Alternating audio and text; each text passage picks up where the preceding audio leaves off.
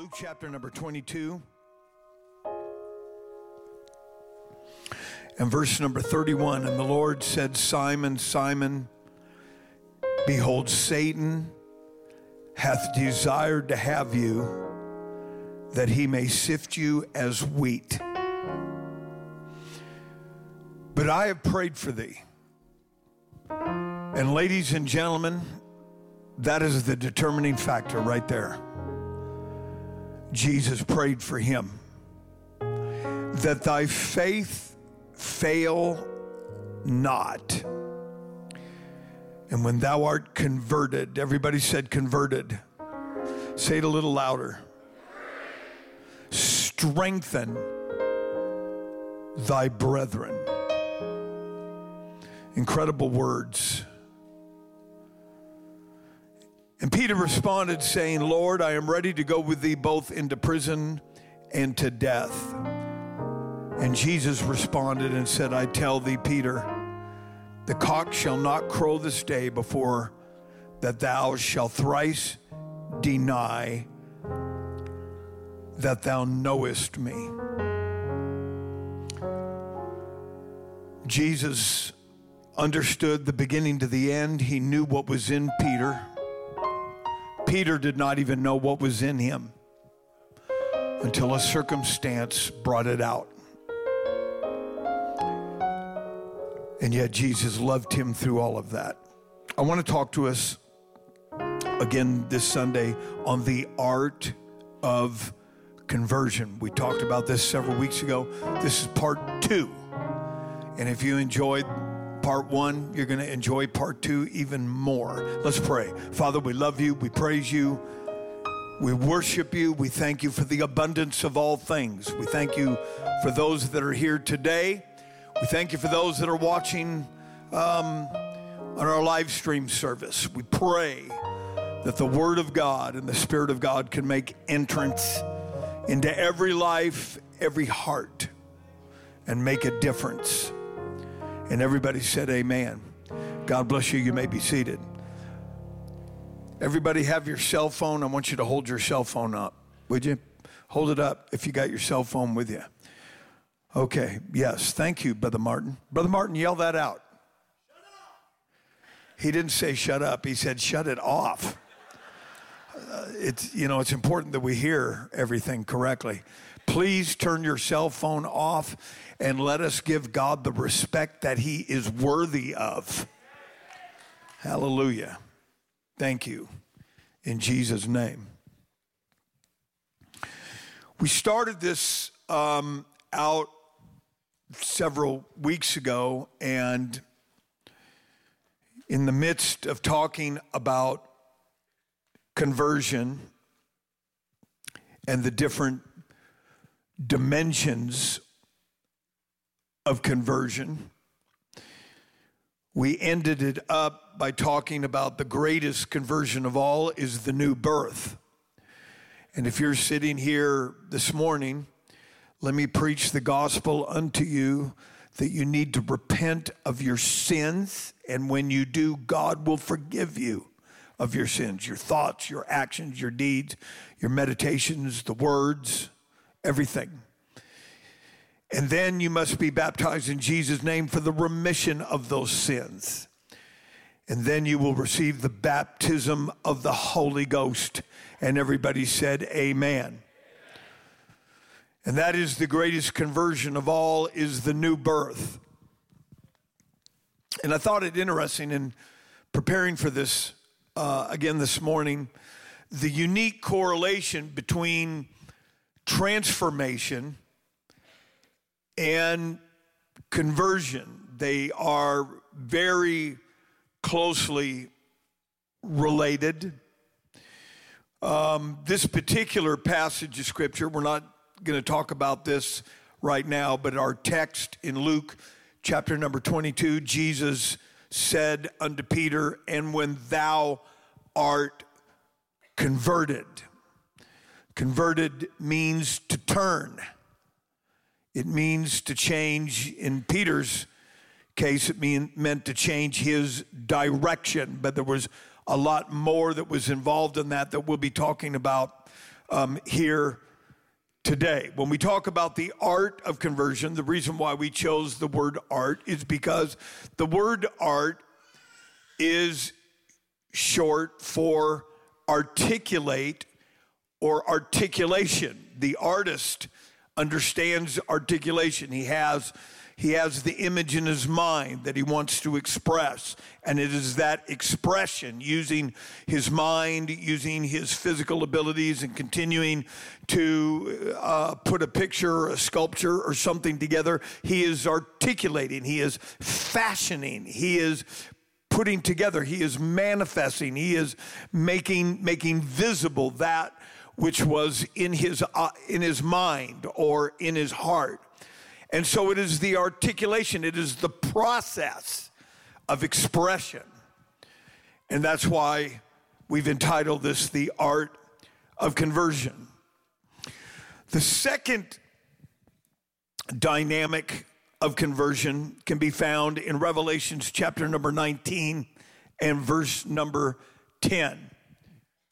And I fell at his feet to worship him, and he said unto me, See thou do it not. I am thy fellow servant and of thy brethren that have the testimony of Jesus. Worship God. Notice this last phrase. For the testimony of Jesus is the spirit of prophecy. Now, Pastor, how does that relate to us today? Very important principle here of converting prophecy or a promise, a word that is directly given from God, needs to be converted into testimony. It is one thing for God to give you a promise or a word or some supernatural direction. It is completely and entirely another thing for you to begin to walk a certain way and walk a specific way with consecration, dedication, and expectation, so that the word or the prophetical utterance that was given to you is converted into life. Let's look at the scripture found here in the book of Isaiah, chapter number 55 and verse number 11. It says this, so this is God speaking, so shall my word be that goeth forth out of my mouth. It shall not return unto me void, but it shall accomplish that which I please. It shall prosper in the thing whereto I send it. Everybody said amen. I want you to read that. You don't have to say it out loud, but I want you to look at the scripture with me. Very important. So shall my word be that goeth forth out of my mouth. It shall not return unto me void. When God's word goes forth in a life, that word will effect exactly what God promised he would do, or whatever the situation is, but you have to be the carrier now of that. I heard the story one time. It was a story that was originally told by Ronald Reagan when he was president of the United States, and he told the story of a farmer, and a farmer was looking over a portion of his land that was it was overgrown, had stumps, weeds, everything. And one day the farmer just took a look at this piece of property and he said, what would happen if I cleared this off and I irrigated it? I did whatever I could do, and I could plant a garden there, and I could plant some things that I've been wanting to take care of in this particular part of the farm. And so that's exactly what he did. He exerted some effort. He began to pull weeds. He began to dig up stumps. He began to dig out roots. He began to level it off and clean out the soil. And then he began to plant tomatoes, cucumbers. I don't want to say too much because I'm already hungry. I think you've already got the point. And so the day came, he went to church and he said, Pastor, you've just got to come by and see this garden. I took a piece of ground and it is producing incredible vegetables, and you need to come by. And the pastor said, all right, I'll do that. I'll come by. So the day came, the pastor came by, and they go to this portion of the property, and they're looking at this, and the pastor's looking at the fruit, and he said, man, I have never seen voluptuous, big, rich, ripe tomatoes. And I'm going to tell you something, ladies and gentlemen, don't get me off track here, but there is nothing in the world like a fresh, organic tomato. And if you agree with me, just nod. Okay. If you've never had one, if you've done all your shopping at Walmart and you've done all your shopping from a supermarket, you don't know what you're missing by having organically grown vegetables. And I need a bunch of farmers out there, just say amen. Let these city slickers... So the pastor just went on and on. Man, look at the cucumbers and the tomatoes, and look at this and look at that. And finally, the farmer got agitated because he wasn't getting any credit. And so he said, Pastor, he said, you should have seen this field when God had it all to himself. The conversion of that field took somebody getting a vision, somebody rolling up their sleeves, somebody taking the effort, somebody believing that the process of photosynthesis and growth and care would produce this kind of fruit. What I'm trying to say is God will do his part if you and I will do our part. There are people in the 21st century that have been completely manipulated and controlled by social media and video games and this present political infrastructure of thinking the government's going to do everything for you. And then when they come to God, they act like they're absolutely shocked that they have to believe, they have to receive, they have to give, they have to consecrate. Ladies and gentlemen, eternity is going to be worth it all. If I understand that book and going to heaven is a reality, it means nothing to give up a little bit of this and give up a little bit of that and let Jesus Christ lead me and guide me in my life.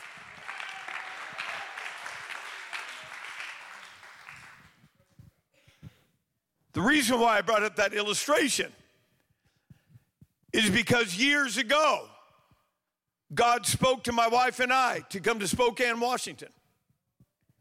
We had never seen any of this. We had no idea you were going to be here. I'm glad you're here, but I had no idea you were going to be here. I had no idea that we would be in this setting, but the reality of it was that God spoke to us, and that word, that prophecy, that promise has converted into reality because somebody said, I will not give up. I will not back up. I will not backslide. I will not get carnal. I will not lose my faith. I will not lose my passion. I will not lose my desire.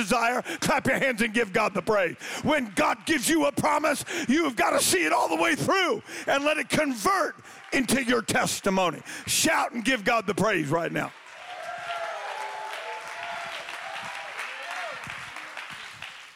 But that has now become the fabric of our testimony of Cornerstone. But it started out with the promise. It started out with the prophecy. But through the process of time and faith and God have converted that to where it's now our story.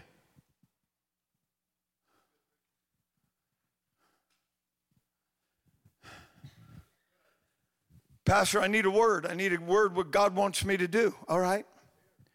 God wants to do that for you.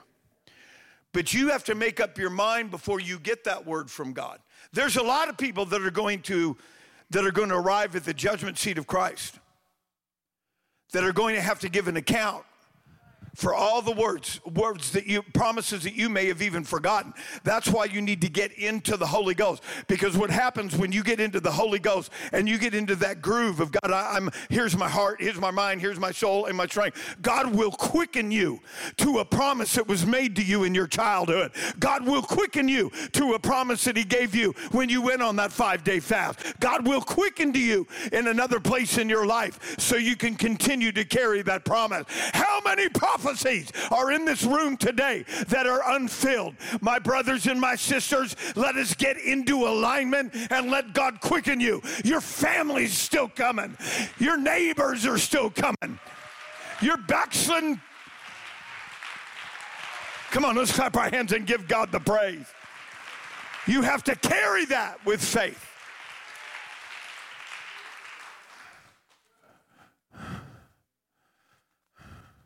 Joseph. We've heard a lot about Joseph. Brother Cody Marks preached about Joseph. Brother Darren Sargent preached a masterpiece here on Wednesday night. And he brought up Joseph. But Joseph is the preeminent example of converting a prophecy into his personal testimony.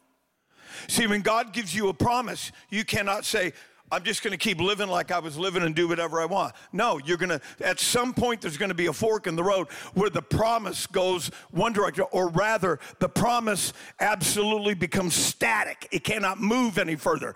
Because when Jesus gives you a promise, it has to ride on the back of a human life. It cannot be fulfilled through an angel. It has to be fulfilled through a human life. That's one of the things that makes this supernaturally one of the most exciting things I've ever been a part of in my life, that God can speak something and you start to see it happen in degrees and you think, what a mighty God you are. What a great God you are, that you can speak something to me in private and it becomes fulfilled in living color. Clap your hands and give God the praise.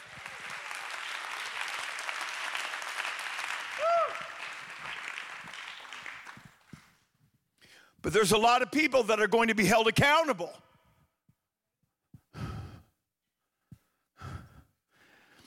Because that was the testimony of Jesus. You weren't just carrying that for yourself. You were carrying that so that when it became fulfilled.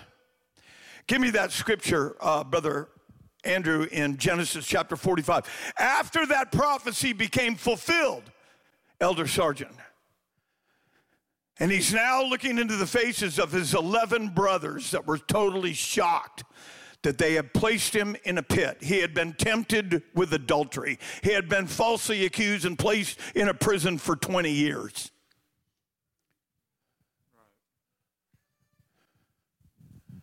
And when he's finally faced with his brethren, he got the revelation.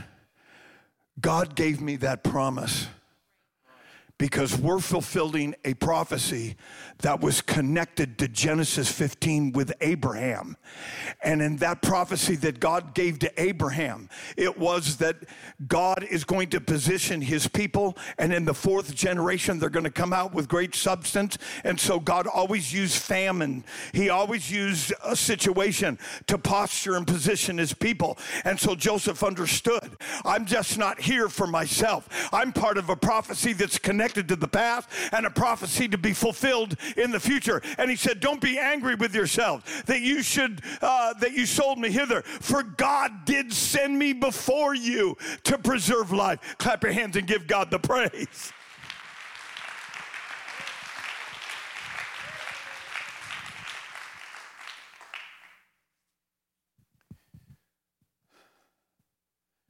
Because Joseph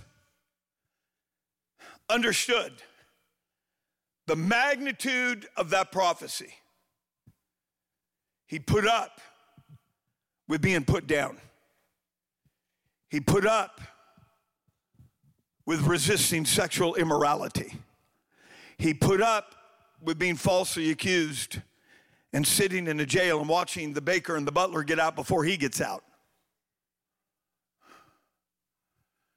In fact, Joseph had such a great spirit that they made him the head of the prison. You got to have a good spirit to be falsely imprisoned and end up being the leader of the prison. You got to have a great spirit. You know what? He was reminded of that promise. And so by him carrying that prophecy, it modified his attitude. I can't get ugly. I can't fall into adultery right here. I've got a prophecy. I can't get bitter that I was put down by my brethren. I've got a prophecy. I can't get bitter and ugly and hate God and hate life because all I'm doing is smelling the stale air of a prison. No, I'm carrying a prophecy. And so not only did God fulfill the prophecy, but I submit to you that the reason why God fulfilled that prophecy is because it changed Joseph's life. It didn't make him worse. It made him better. It made him have a perfect spirit. He understood God. He understood God. Oh, somebody help me.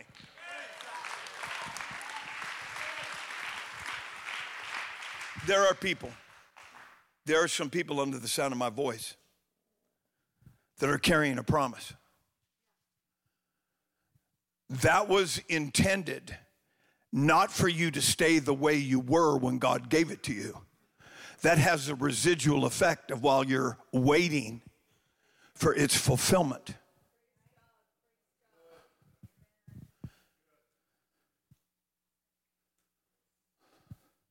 I feel the Holy Ghost right now.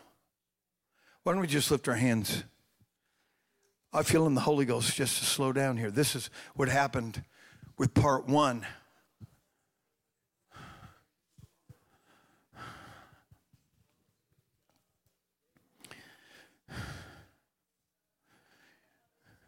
When you get that kind of a prophecy and a promise from God, do not share it with people that don't like you.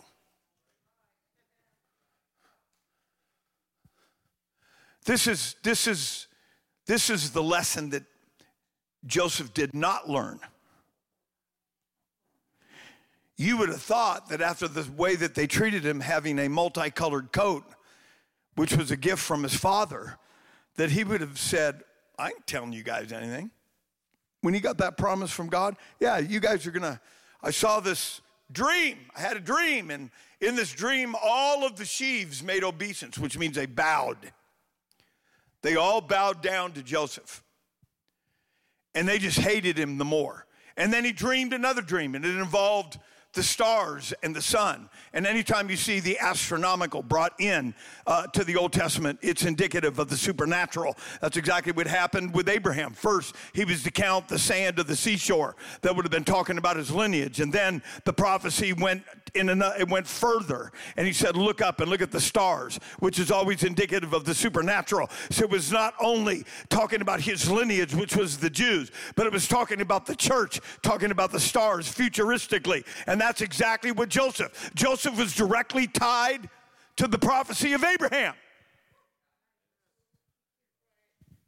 And so, when God gives you a promise that he's going to use you as an evangelist, and you're going to end up being greatly used of God in the end time, as you continue to fulfill that, you're manifesting Jesus through your life. When God gives one to this one over here, that he's going to marry a beautiful girl and be a pillar in the church, and God's going to bless him. And as he's doing that, he's manifesting Jesus. Why? Because of the testimony of Jesus, spirit of prophecy. When this guy gets a promise that he's going to be a champion Bible quizzer and God's going to call him to be a missionary to a foreign nation, as he gives himself to that, that is the testimony of Jesus. From generation to generation, with every promise that God gives to people, as you continue to modify your life and let God unfold that. That is Jesus operating in the human dimension until the end time. Clap your hands and give God the praise. To say I just go to church and I'm living my life any want to, you are denying the testimony of Jesus.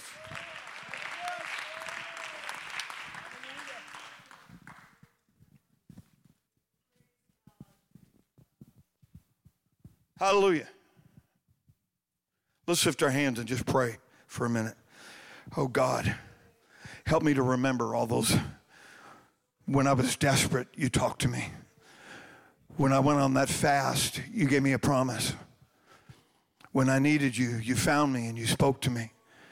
God, I need that. I want to keep that in my purview. I don't want to let that get away from me. I want to keep it near me. I want to vouchsafe it in my soul where it's etched on the walls of my heart.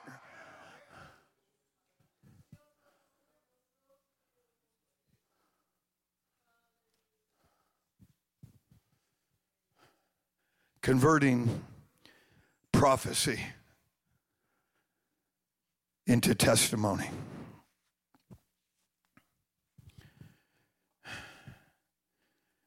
Then we have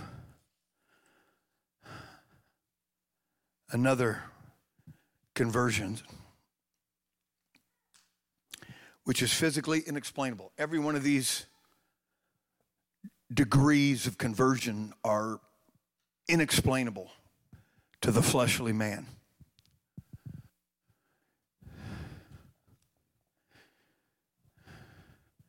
Let us go to Romans chapter number 5.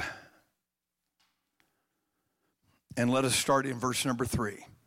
And not only so, but we glory in tribulations. When is the last time you gloried in tribulation? It's just like, brother, if you weren't here on Wednesday night, we didn't have service on Tuesday because it was 1, 2, 3, was it a 4-day or 5-day weekend? I don't know. But we moved service to Wednesday, and then we had all church prayer on Thursday, and Brother Darren Sargent preached here on Wednesday night, and he preached about affliction and the purpose of affliction. And that really, it's inescapable if you're really going to be a child of God. That affliction is part of that. But look at this right here. And not only so, but we glory in tribulations. When is the last time you saw somebody run the aisles and you say, hey, what's going on? I'm glorying in tribulations.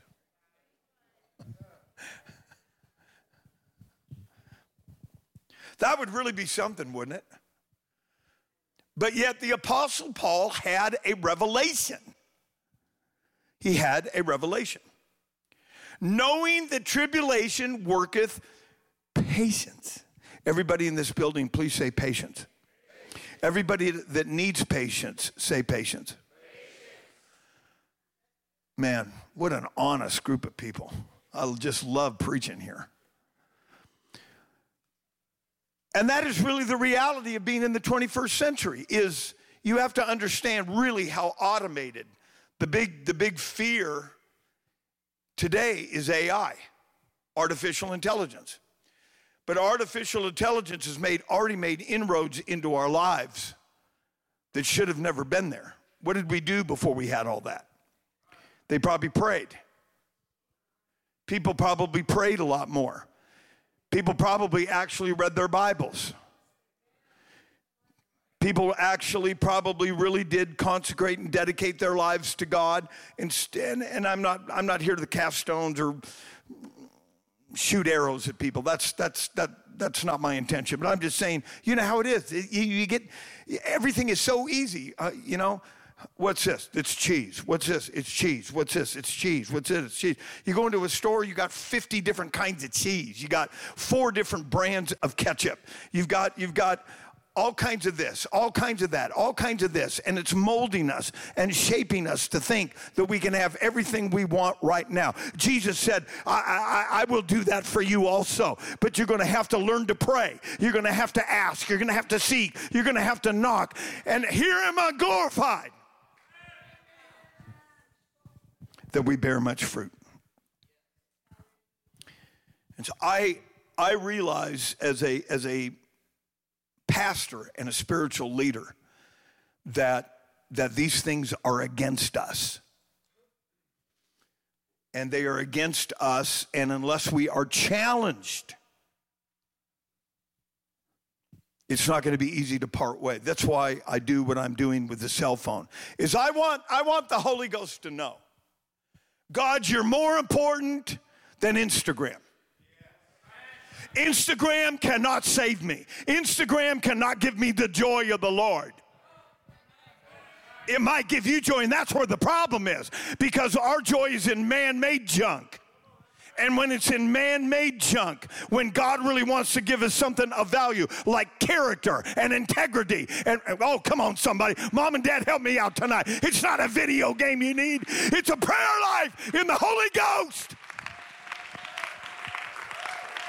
And all of us are being confronted with this in this hour. It's a huge deal. And that's one of the reasons why I ask everybody to hold their cell phone up, but to please turn it off. Because I want God to know we want you more than we want some little news on Fox News. Pastor, I just got an alert. What happened? Well, Kim Kardashian is going out with Tom Brady now. Where's the flush button? Ladies and gentlemen, I want God more than I've ever wanted him. You want God more than you've ever wanted him. Let's praise him right now. Let's take a moment and exalt him over every lion devil, the prince of the power of the air, radio waves, internet waves, that which is operating in. Let's disrupt that with praise and worship. Come on, somebody, give God some real praise right now.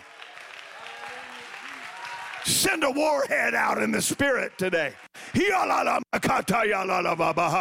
Oh, look, there's a church down there. They're shutting off their cell phone. They're leaving their cell phone in the car. They're not bringing it in anymore where I can divert their attention while God's trying to bless them.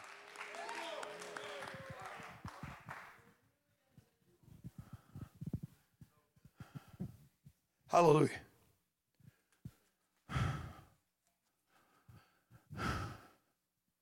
Hallelujah.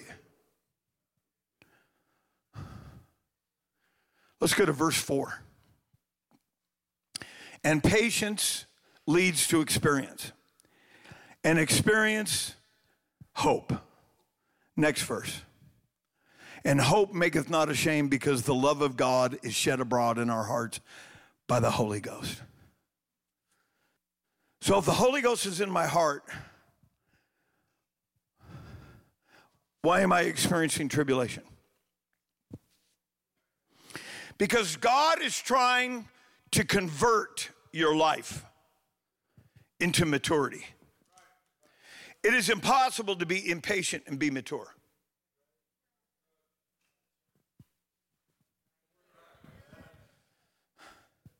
It is impossible to be immature and to be mature in the Spirit. There has to be some self-control. There has to be some personal discipline. And so the only way that can happen is to suffer need.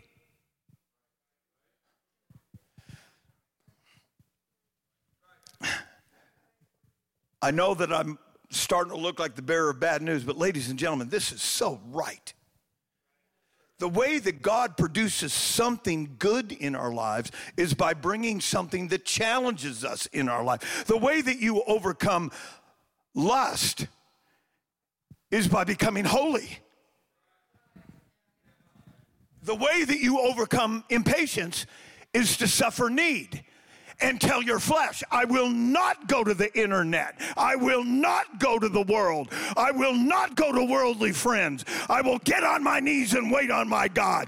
And the byproduct produces patience. Oh, somebody help me. It is the conversion. Everybody in this building is being converted on different levels.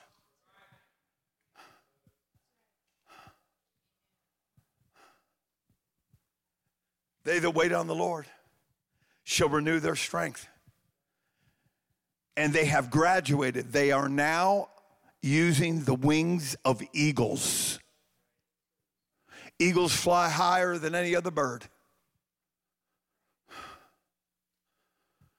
You only become a high flyer when tribulation starts a process. And tribulation produces patience. And patience says, I've been here before and God got me out of that. God will get me out of this. So you sit tight, you keep your attitude right, you keep your tongue right, you keep your mind right, you keep your heart right. And pretty soon, it's the love of God shed abroad in our hearts. And now you have an accumulation of experiences, and somebody else comes into the church and they just, well, you know, we just don't really believe God's going to. Oh, honey, listen, I've been there. We've got some saints in this church that if you give them half a chance, oh, honey, God's going to come through. I want it now. If I get online, I can have it now. You get online, you can experience dopamine now. And so God cannot process and convert. Let's lift our hands and ask God to help us. Patience brings forth experience, and experience hope. And hope maketh not ashamed. What are you doing? I'm just hoping. I don't see nothing. I'm just hoping. Why? Because he did it before. He did it over there. He did this and this month. Did it this. And I've already learned this is how it happens. Come on, let's really praise him. God's good. God loves you today. God wants to bless you today. God wants to deposit something in your life today that's from another world that will convince you that he's worthy of your trust.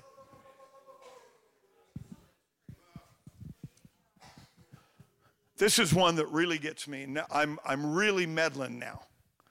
Pastor, I just got to have a husband. I don't know what I'm going to do if I don't get a husband. Well, I've been married a long time. Let me tell you, you're going to be just fine. And I am married to somebody that's angelic. And every once in a while I get bonked by one of those seraphic wings. But it's joyous. It's enrapturing. Listen. This is a perfect illustration of what I'm talking about right now, because people that get impatient because they listen to their flesh. I got to say something right here. I'm feeling a Brother Ari Prado spirit on me right now. Listen. If you were a great fornicator in the world, you better kill that thing. Because if that thing, like nuclear waste, begins to seep out of human-made containers in our souls, you cannot afford that to taint what God wants to do with you now. You need to take your sword out. You need to put your foot on that thing and chop its head off and say, I'm going to stay pure if it kills me. And God is not asking you to die for him. He's asking you to live for him. Oh, clap your hands and give. He'll do the heavy lifting. My God, I feel it now. God will come in and God will do the heavy lifting, and God will breathe a word to you, and God will give you strength. Clap your hands and give God the praise one more time. Yes. But people that were raised in this, and the reason why I know this is because I lived in that world for 30 years. And I lived a portion of my life thinking I could have anything I wanted anytime I wanted. When you come in, God is going to put you, because he loves you, God is going to put us on a strict regimen. And so don't be frustrated when Mrs. Right doesn't just walk in and magically appear. Pastor, I've got to be married or I'm not going to make it. Trust me. You'll make it. I just got to have a boyfriend. I just got to have a girlfriend.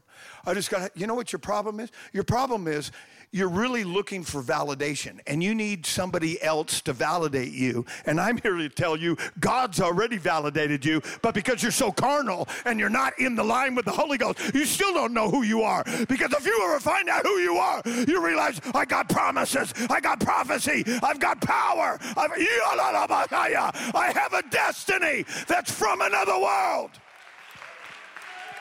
Somebody go ahead and shout and give him the praise. Yeah, that's you.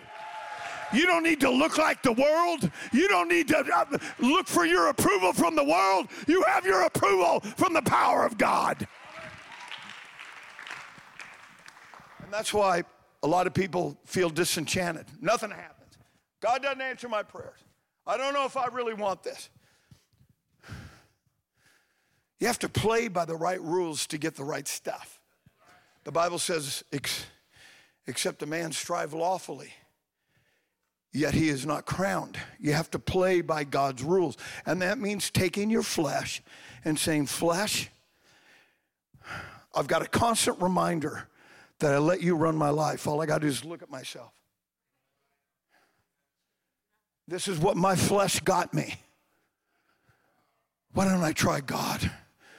Why don't I do this Jesus way? Why don't I give Jesus 2 or 3 years and give it everything I got? And let's check our notes. And I promise you, and 2 or 3 years later, you're going to say, I don't know why I let the devil do that to me. I don't know why I let the...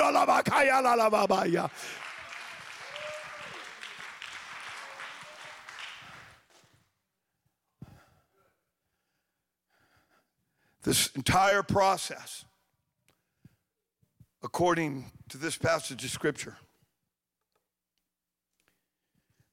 requires tribulation. This is the big temptation for people that are new.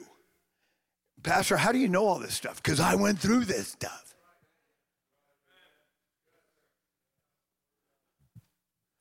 All-night parties at my house. Go in any room you want to. There's a party going on. I come into the house of God, and now I got to run everybody off and get rid of their phone numbers. How did that happen? God touched me with a magic wand. Ding. And I'm now Pastor Rick. No. I got full of the Holy Ghost. I spent time at his feet and stepped into eternity. And I thought, my God, what have I got a part of? Somebody clap your hands right now. I'm trying to help you.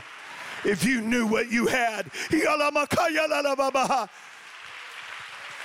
never go back to the world again if you met him in the Spirit.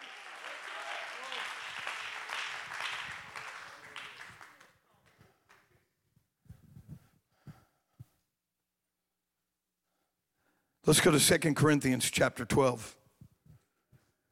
Converting weakness into strength.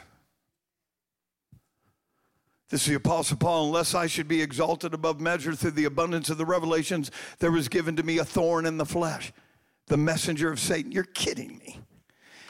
Here's the Apostle Paul writing his second letter to the Corinthian church, in which he was the spiritual father of that church. And he's explaining to them that he has some physical situation that was sent by God in the form of a messenger of Satan to buffet me, lest I should be exalted above measure. Here is a man that rebuked the devil out of people's lives, drove spiritual wickedness completely out of regions of the earth, most notably Ephesus, Asia Minor, challenged the gates of hell, and now he's got a thorn in the flesh. Let's look at the next verse. For this thing I besought the Lord thrice, that it might depart from me. I prayed unto God that God would change my situation. Next verse.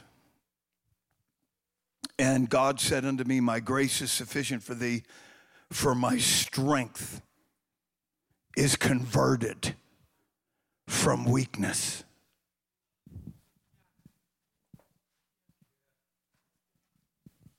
God had to manufacture a weakness for Paul because he didn't have one. I wonder how many people have something that was actually divinely placed in their life. Not to go out and sin, that's not even an option here, but it's just, there's some biblical expositors that believe that Paul suffered from a diminishing eyesight. There are some people that believe that he had a crook back, or he was hunchback. He had a severe physical problem in his back. There's other people that have surmised other things. I'm not going to surmise anything. I'm just going to tell you that Paul got the revelation that the problem that I am now fighting in my life is the devil, and God is not removing it. You're kidding me. The chiefest of all apostles, the apostle of the Gentiles, absolutely shook. He said, I believe it was in Acts 22, he said, all of Asia heard the word of God. This is the man that did it. And God is not going to take care of this problem. Why? For God's strength is made perfect when I have a problem.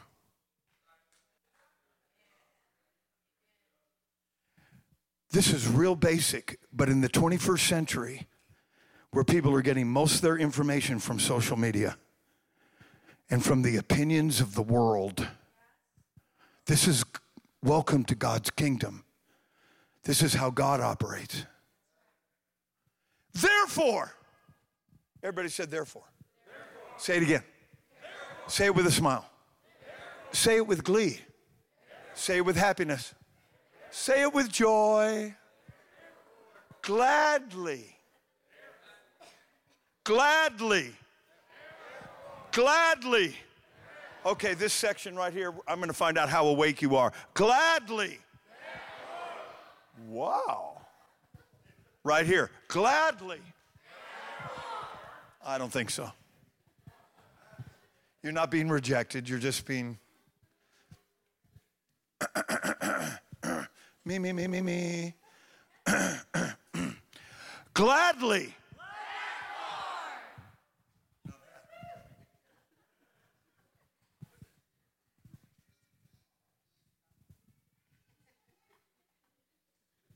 Gladly.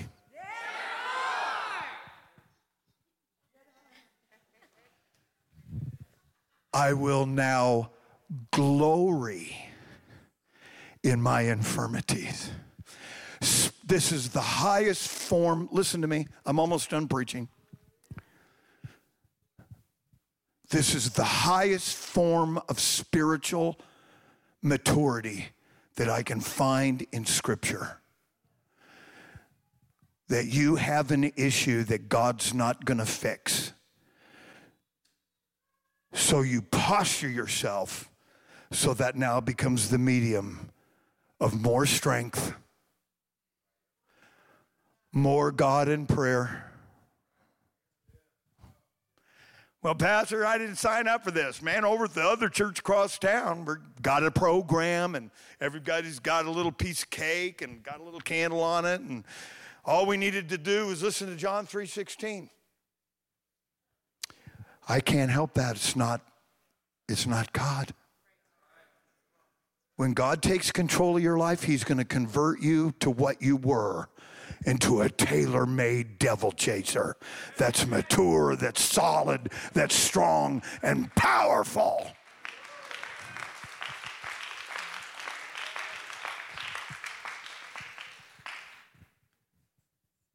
Converting. You know, there's some saints that go to this church, you don't hear a lot from them. Thank you. My angel has spoke. I want to tell you, I am my wife's slave. Is that all right? But I love it. Okay? Oh, forget it. Listen.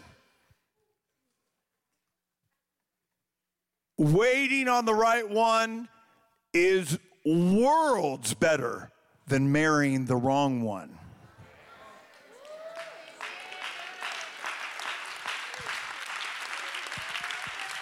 Somebody ain't moving right now, and you know it's the truth. Just thank God God's forgiven you, and you've got a clean slate, and now let's go and let's have revival.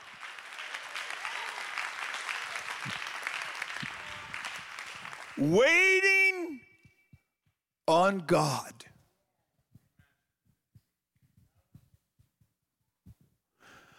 I got a bunch of young men over here. I can come over and start experimenting on them right now. They're thinking, Pastor, I want to get married. Well, I want you to get married too.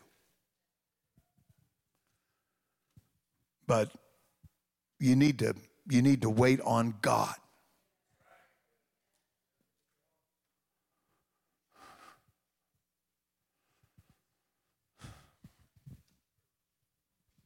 I cannot tell you how many hours I have spent in counseling.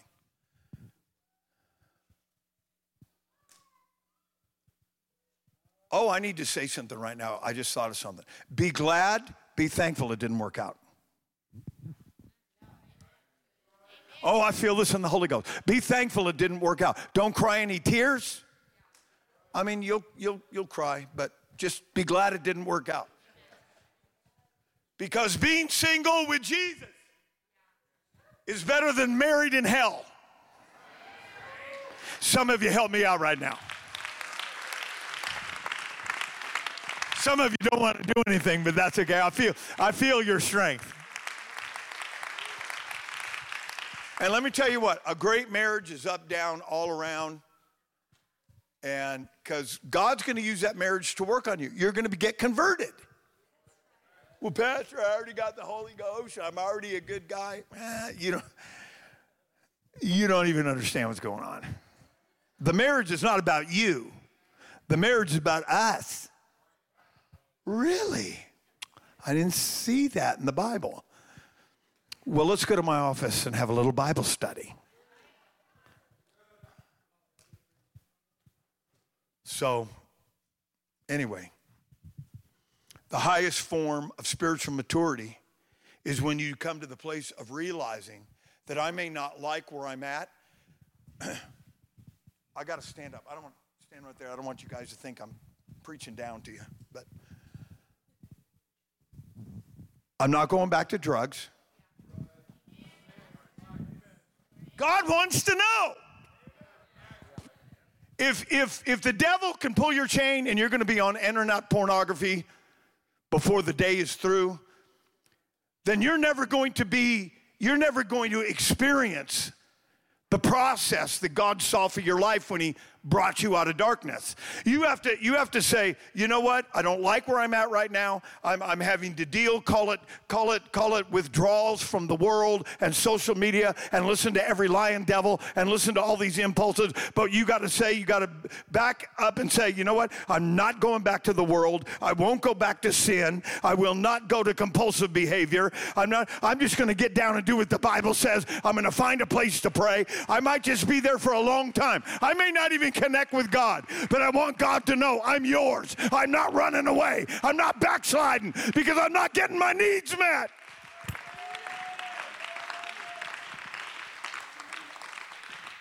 God can't convert immaturity into maturity if you're constantly feeding immaturity and you're not willing to address your adult adolescence. Is that all right? I said it.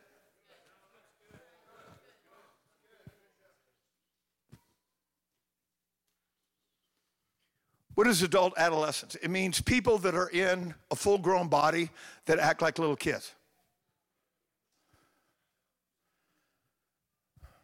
This entire section is motionless. I love you all. I'm just having fun with you. But you understand what I'm saying. Until you can wrestle you down and say, dude, what are you doing? I can't do that and be this. I can't have this and have that. Somewhere you got to say, you know what, God, forgive me for being stupid. I've made my mistakes. I've thought like a child. I acted like a child, but I'm done. And I'm going to start letting God convert the immaturity into solidity and the wishy-washiness where nobody can, because an unfaithful man in time of trouble is like a foot out of joint and a broken tooth. You avoid it. That you take that solvent immaturity and it becomes strong in the Lord and in the power of his might.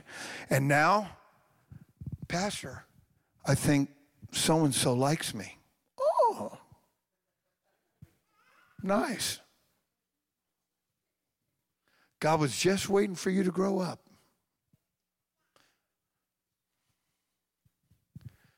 Well, what's wrong with marrying up?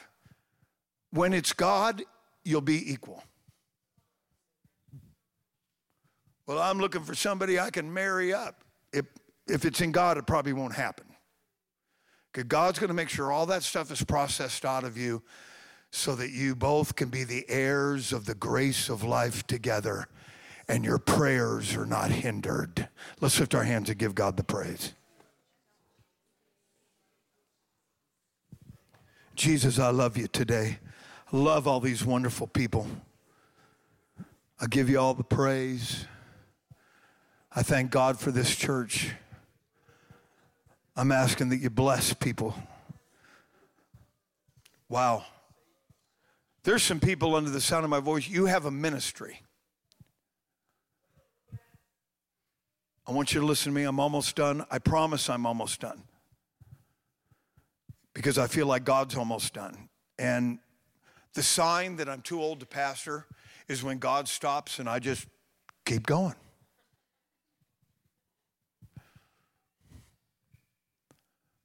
Whew, my God, I feel it. My God, I feel it. Whew. There's people under the sound of my voice that have a ministry. You are not waiting on God. God is waiting on you.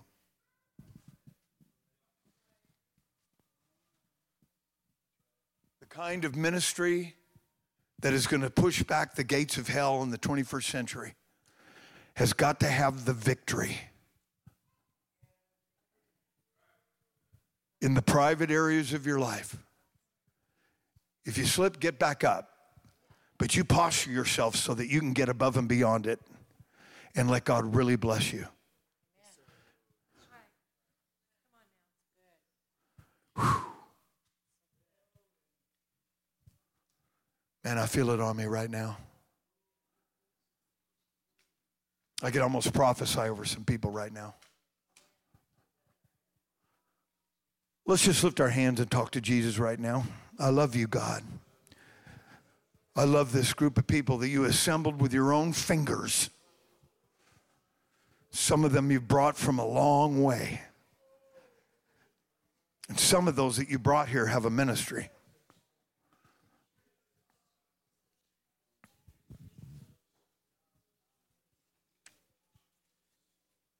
Whew.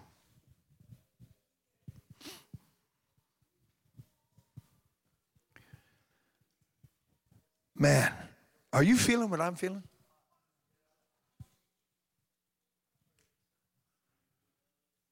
My goodness. Whew. Is there anybody feeling what I'm feeling?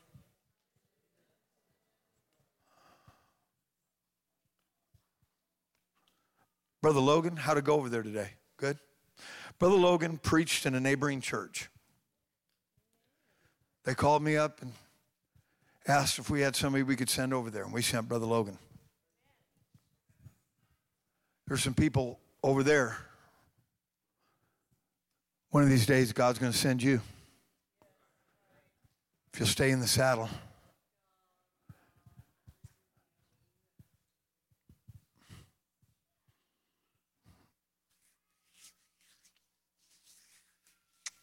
I don't have my cell phone with me. I wish I had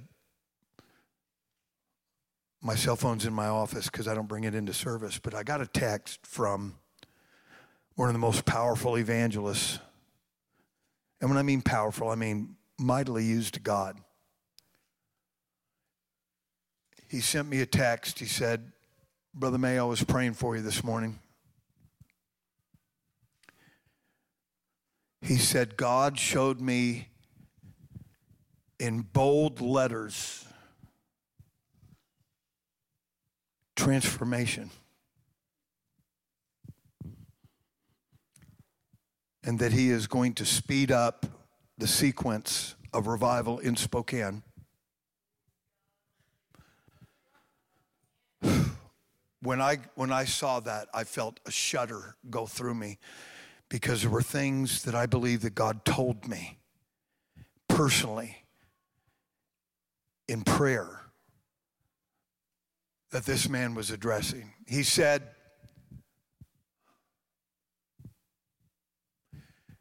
because you've prayed and built a memorial before God for the sake of revival,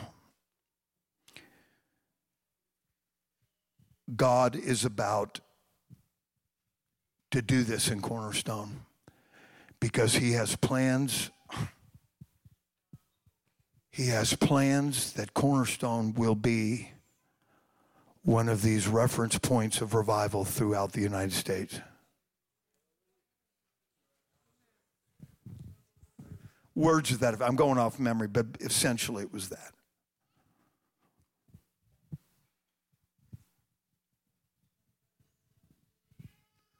So since I was just given that by a well-known, received, anointed, I'll just go out and just live any way I want to, just do whatever I want, right?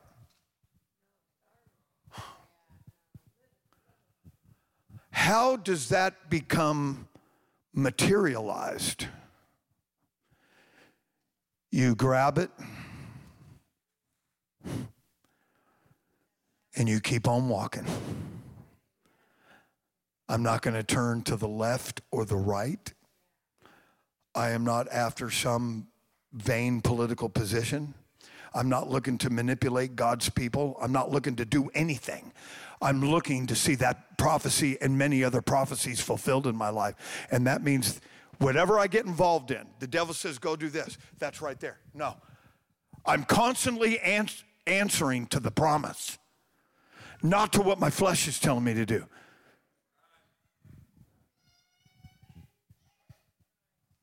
Let's lift our hands and just pray. I'm almost done, I promise. Somebody, let's really pray. God is going to bring strength out of your weakness. If you'll let him, if you'll posture yourself,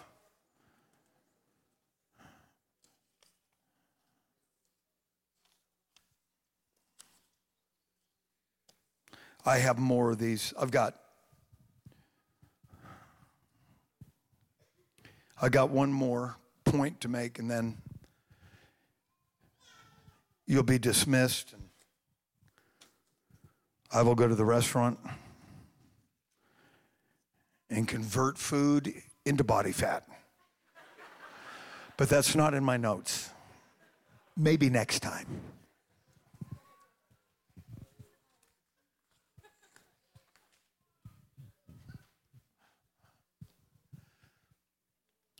Converting mistakes into ministry.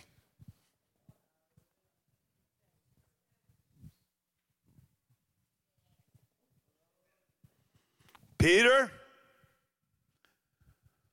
Satan's going to try to take you out. Oh, not me, Lord. I'm with you all the way. Jesus looked right through Peter in 3D. And he thought, I know you love me, but you're as wishy-washy as a broomstick in the ocean right now. Jesus almost prophesied his failure. But through it all, he accepted Peter. In fact, not only did he accept Peter, don't lose this because this is very important. Jesus prophesied his purpose after his failure.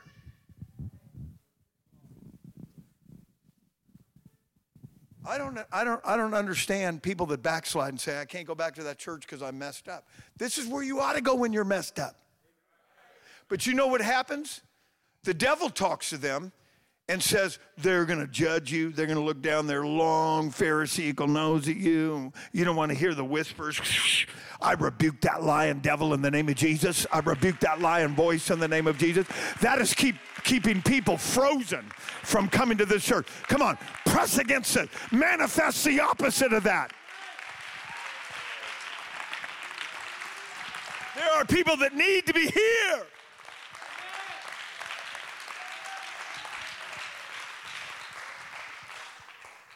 But I have prayed for thee, that thy faith fail not.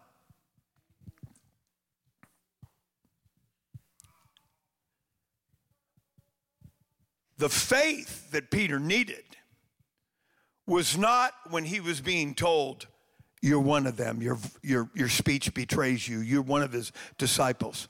No. Peter cursed. He tried to distance himself from any association of Jesus, so he used curse words.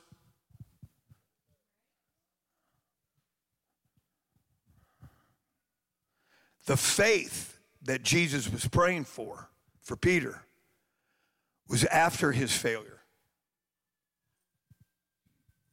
That he wouldn't walk off into the sunset and forget. There's a set of keys out there somewhere. And he gave me those keys. Where Peter needed those prayers from Jesus is when the devil said, I got the keys, and you ain't getting them. It's over. Jesus prayed that Peter had enough substance that he wouldn't just walk off into the sunset and say, I've messed up. I can never go back. I can never be used. I'll never be a part. The shame, the humiliation, the fear. No, Jesus prayed for Peter.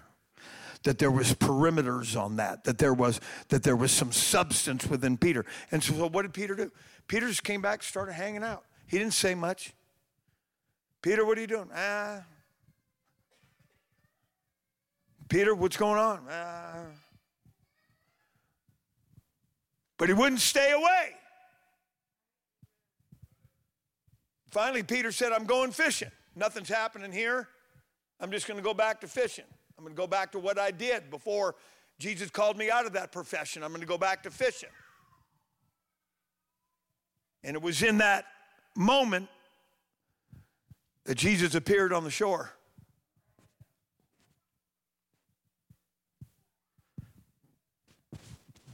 And so Jesus is now going to help a man that outside of Judas made the biggest mistake in the ministry of Jesus. Peter, do you love me? I do love you, God. It was a moment of weakness. It was a series of stupid decisions. Feed my sheep. You're kidding.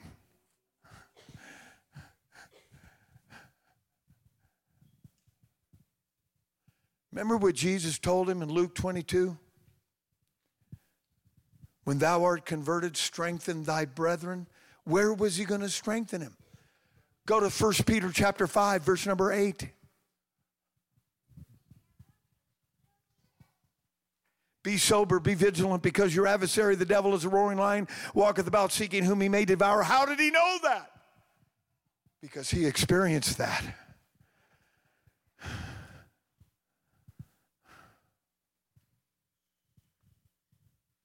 Go to Psalms 51, verse 12, please.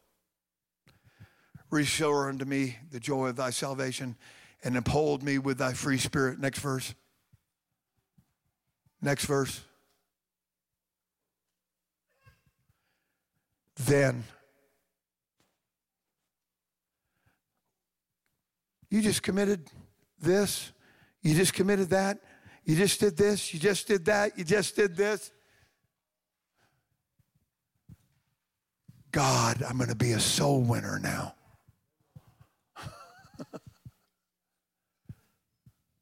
Convert my mistakes into purpose.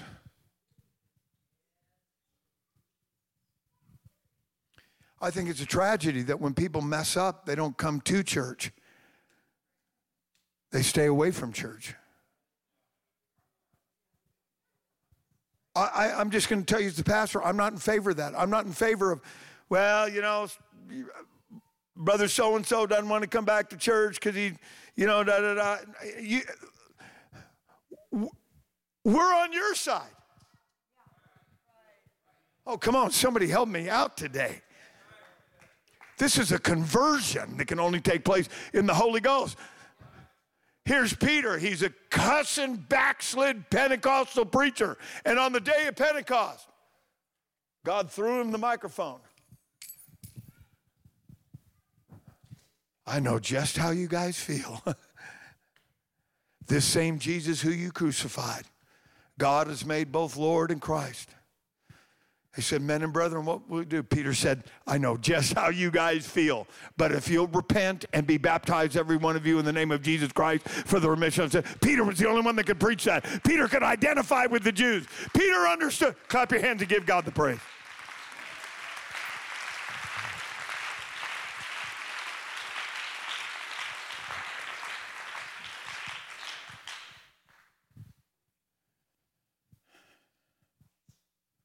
Wow. Converting mistakes, converting failures into your future.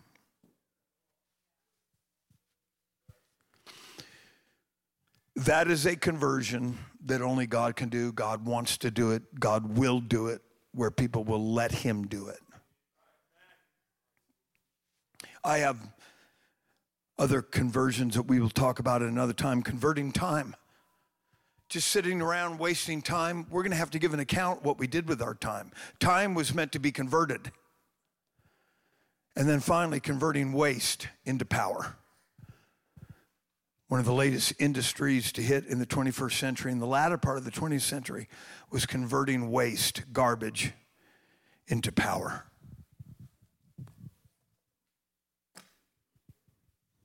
Let's stand.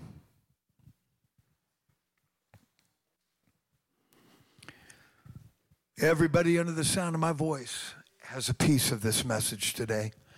Let's lift our hands and let's pray. Well, I came here, preacher, to hear what God was going to do for me. That's exactly what I preached. But it's going to take more than a one-time visit, putting all these conditions on God. It's going to come down to saying, God, I'm in this forever. Whatever you want to do to me. Convert me into a saint. Take me as a sinner and convert me into a saint of God. Come on, let's lift our hands and pray.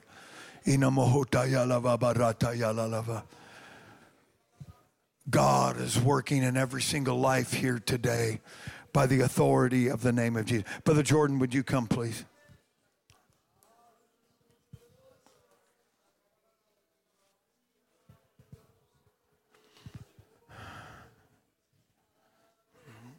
I love you, Jesus.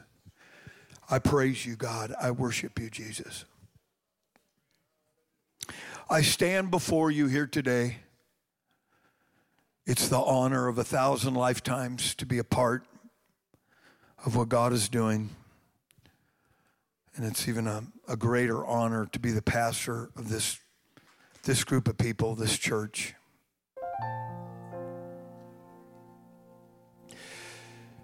If you knew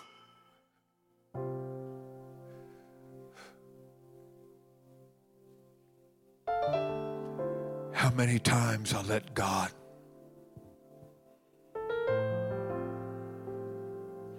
articulate conversion. If you knew. But a man's greatest testimony is not splashed on pages. His greatest testimony is between him and God. Just awed by the amazing mercy. When's the last time grace was amazing? I submit to you that grace should always be amazing to us.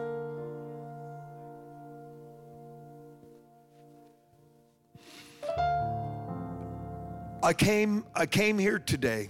I was going to preach something completely different. I just thought these are principles that have to get out there. Just have to have these kind of principles in our lives.